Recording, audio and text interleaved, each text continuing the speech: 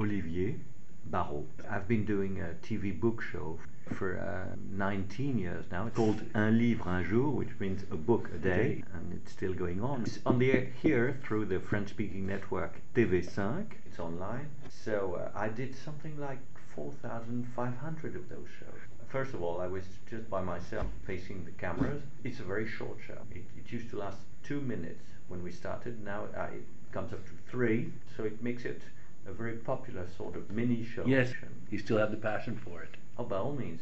That's my main assignment. Good. Well, welcome to the Bibliophile. Nice name indeed. You familiarized yourself with Gallimard, the great French publishing house. Yes, I've always been an admirer. My parents used to take me down to their bookshop. They were particularly keen on Gallimard for several reasons, mainly literary ones. They were keen on the way books are being laid out and printed. There is some sort of a special taste, It's very special on French. What is that taste? It was founded by Protestants, which means actually something. Hard work, a little bit severe. I wouldn't say austere, but it's not flashy in whichever way. It's very artistic and thought over, and they always had the idea of duration, supposed to last long. So they've always been very well manufactured in terms of craftsmanship, in terms of printing, binding.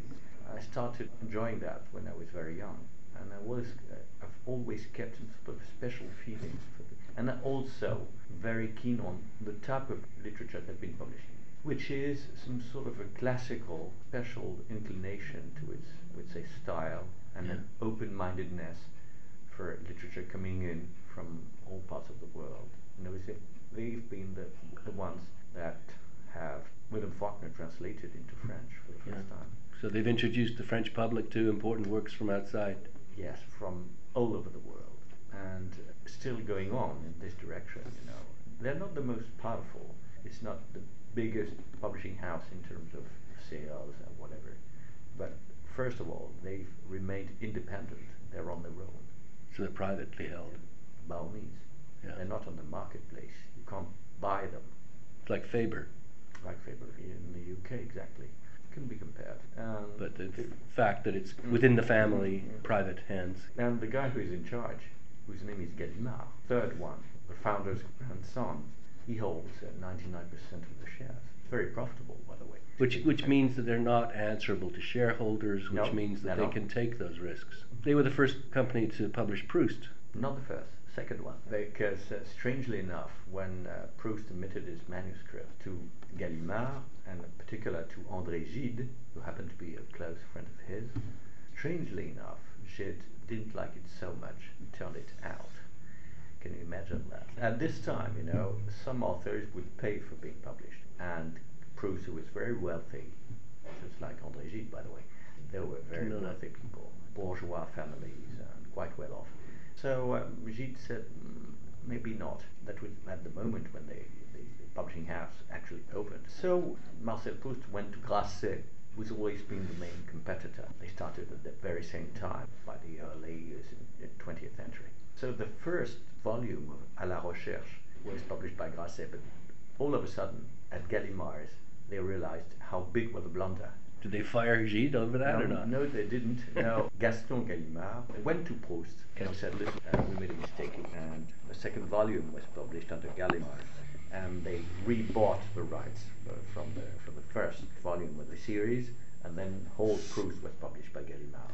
So the other company gave it up willingly? Yes, it was easy because since Marcel Proust paid for publication, okay, and he could withdraw the whole thing. I see. And so he went to Bernard Grasset, who was obviously crazy about that, but he couldn't do anything. So the reprinting took place under Gallimard rather than Grasset. And Proust didn't have to pay for it? No, not the second time. Now, I'm going to put on my collector's hat and ask you how available, how easily obtainable are these early editions of Proust? I'm not really quite aware of that, because I'm not a bibliophile. I love books, but I don't collect them in terms of first editions and special sorts of papers and number series and all that. Gallimard in Paris, they have a main store on the left bank, and you can get to them. They have first editions? Yes, they have. Prices are unbelievable. I mean, they're high, but after all. They should be. Yeah, I think they still have quite a few of those. I think so. But Okay. I'm not the expert for that. You mean they may have held on to Yeah, the original printing? Yeah, probably. Okay. Probably. That's the direction I do want to take with our conversation, though, and that is the kinds of books that they may have produced that they put extra care and attention into that might be interesting for people to look at to buying throughout the ages. I mentioned earlier the great bookbinder Paul Bonnet. Perhaps you could talk a bit about him. There's been a few of those binders, Bonnet, and also famous artists. The other one is Mario Prasinos, who is an artist. Yeah. Designed a lot of set theater as well. Yes. Very well known for theater, stage of all kinds. Yeah. So these would be two obvious collectible types of books. The books that these two You artists. can find them. You found some in Yes. Paris. Not such enormous sort of price. I don't know how much you paid. for No, them. I didn't pay very much at all. No, you can afford them. $50, $50. Yeah, I mean, pretty okay. Yeah. What else was produced by Gallimard that might so be many things. of interest? Art books in a series which was headed by André Malraux, L'Univers des Formes. When were those published? Starting 1960, still going on, but it has been much slower now. La Pléiade, La Bibliothèque de la Pléiade, which is the most prestigious series of volumes we have in France, which is collecting, works by famous authors from the humanities, from the Bible down to Marguerite Yourcenar or William Faulkner, 20th century writers, and they published something like 600 volumes. Is this part of again? It's a special Special imprint. binding. No. It's branded Gallimard. Okay. And the binding is made of leather, gilded. It's beautiful, and it's not that expensive. It's worth 50 to 60 euros per Okay. volume. And what did you say that this was called? It was. La Pléiade, the most prestigious series we have in France. What do they look like? Small books, and the design, the printing, the binding itself is beautiful. Color of the leather binding would change according to which century the author belongs to, which means that humanities, classical texts from Greece or Rome, some sort of a special green, and it would go up to dark brown for 16th century, red for 17th, blue for 18th, green for 19th, and brown, light brown for 20th. It's beautiful, beautiful. Must make a lovely collection on the bookshelf. I would say, it's not showing off in whichever way. Yeah, not flashy. Not flashy in whichever respect. Charming. Did they do any books in English Never. or any other language? No. Only Never, French. ever. Okay, so that's one excellent series that a collector probably would get a lot of pleasure from. Yes, I'm sure. It's beautiful. But they insisted on the quality of their paperbacks as well. They've got several series. Which is your favorite? A series devoted to poetry, and which is called Poésie Gallimard. Okay. Paperbacks. Those started when? Mid-60s, still going on. Something like 600 volumes. Same idea as the others. Beautiful, beautifully made. White paper, a very nice covering, special way of printing, names, titles. Uniform then, they don't change. No, they change. The typing is different from one book to another. It's art, and art open and devoted to whichever poet from whichever country, translated into French. Some of them are bilingual, quite a few. Anthologies, for instance. Right. You can get them for nothing, 5, 6 euros. And that's exactly what a young collector would enjoy. It's not going to break the bank. And you'll find not only French poets, most of them are being published under this brand, Poésie Gallimard. You'll find English speaking, but in French, translated. In French bilingual editions? Some of them are, Yeah. not majority, but you'll find Italian, Spanish, South American, North American, English, Keats, Milton, Whitman, Emerson, and so many of them translated into French with an introduction, chronology, information, and bibliography. It's very well done. It's a paperback. Well, a bit more focused in terms of numbers. These two series you've spoken of, or you've mentioned about 600 titles. What about something that's, again, you might be able to quite easily get a full set, you know, if there's 10 or 20 of them?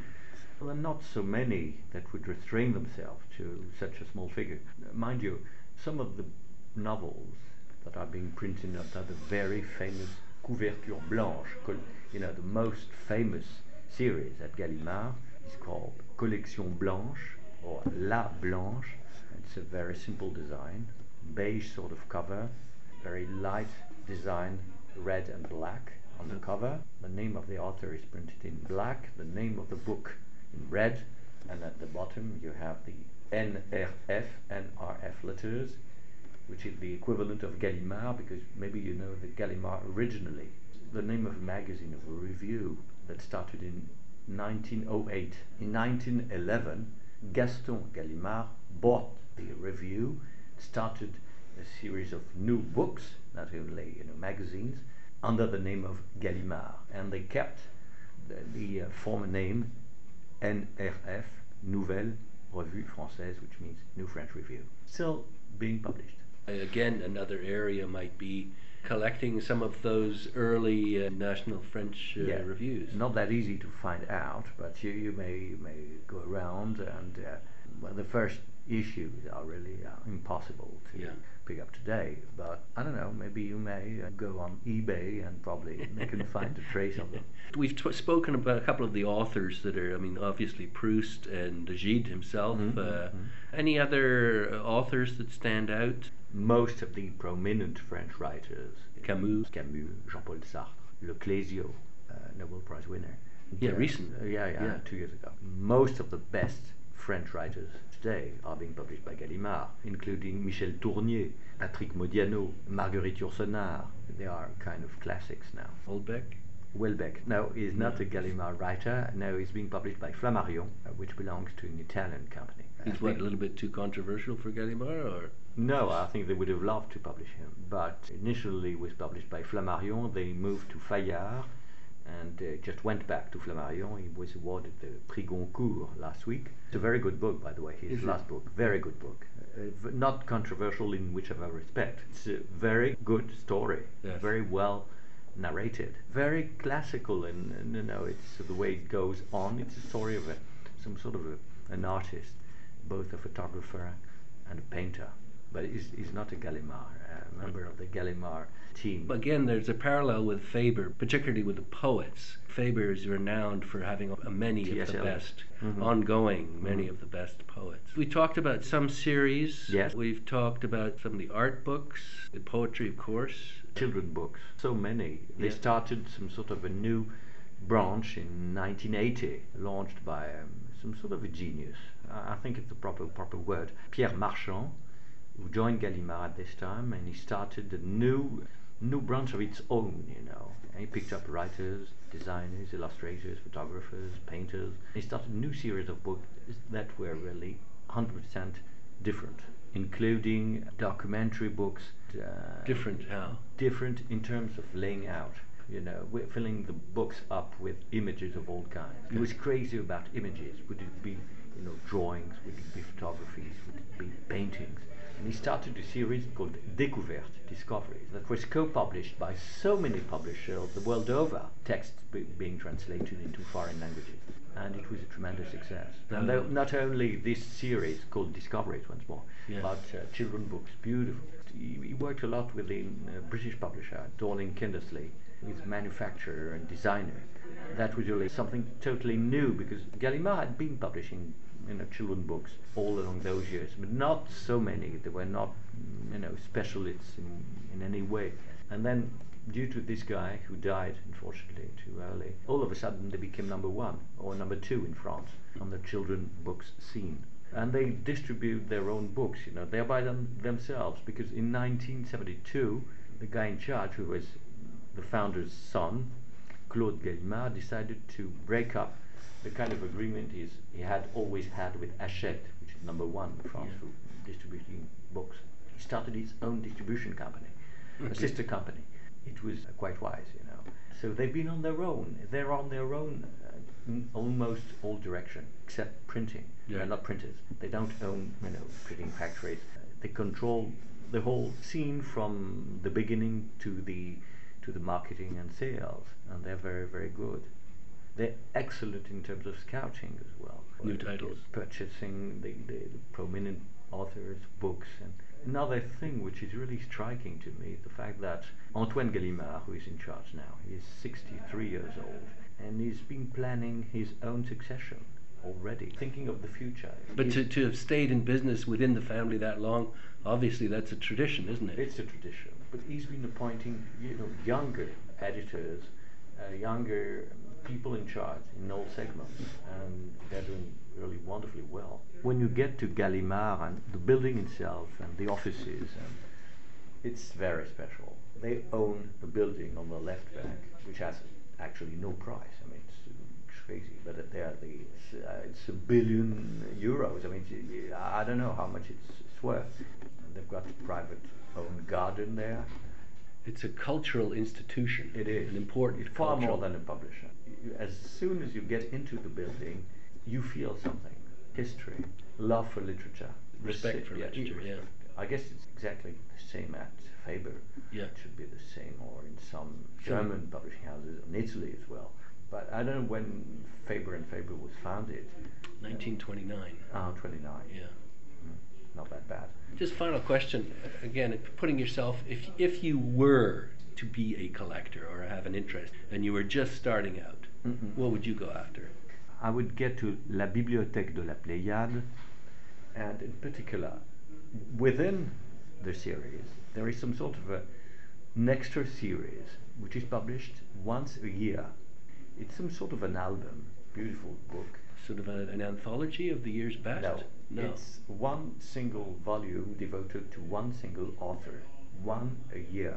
Okay. It's called L'Album de la Pléiade. It's been published in May, and it's being given, never sold, given to whichever buyer of 3 volumes in the series. Okay. You get some sort of a special gift. This opportunity lasts 3 or 4 weeks at most. It's on sale, quote unquote, by early May, and it's ending by the end of this month. This month meaning? May. Okay, yeah, sorry. 3-4 weeks. There is only one way to get those albums devoted to all sorts of writers. This started some 40 years ago.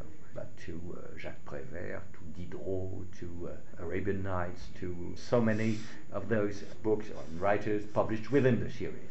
You can have a copy of the album provided you buy 3 books of the series. But once it's over, it's over. They print a certain amount of those books, but they never reprint them.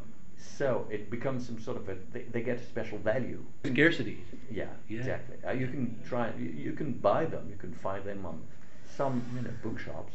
Never to Gallimard, they would never sell any copy. But you have to be in a hurry, because it's 3 weeks, and after that it's closed and will be closed forever. Some of those volumes come to a very, very high price. They had the brilliant idea when they started this series. The number 1 volume was devoted to the authors published within the series, Bibliothèque de la Pléiade. So some sort of, short biographies of those. I don't know how many there were. At this time, 300, maybe 300. And that's the very first one. The very first one. Very difficult to find a copy of that. And if you are lucky enough to find one in a proper shape, it will cost a lot. And I think you can try and start collecting those items of this series within the series, because some of them are really affordable. €200, €100. And you can start this year. I mean, next year. That's right. Yes. In 11. I don't know to whom will the Album de la Pléiade be devoted in next spring, but maybe, well, they know, but I don't. But it's certainly a prominent writer, and the design of those books. The paper is much thicker because it has, to include documents of all kinds, photographies, and there is some sort of an introduction to the author by, generally speaking, a very famous writer, writing upon another writer and introducing him or her to a broader audience. It's very nice. The smell of those books is special. It smells like leather. For those who love books, I think it's a good investment. That's exactly what I was after. And I thank you so much for sharing your passion and your knowledge of Gallimard with us today. Okay, thanks very much. I've been speaking with Olivier Barrot, who is the host of one of France's most popular television programs called A Book a Day, Yeah. Un livre Un livre un jour. un jour. Thank you so much again for your time. Thank you, my pleasure.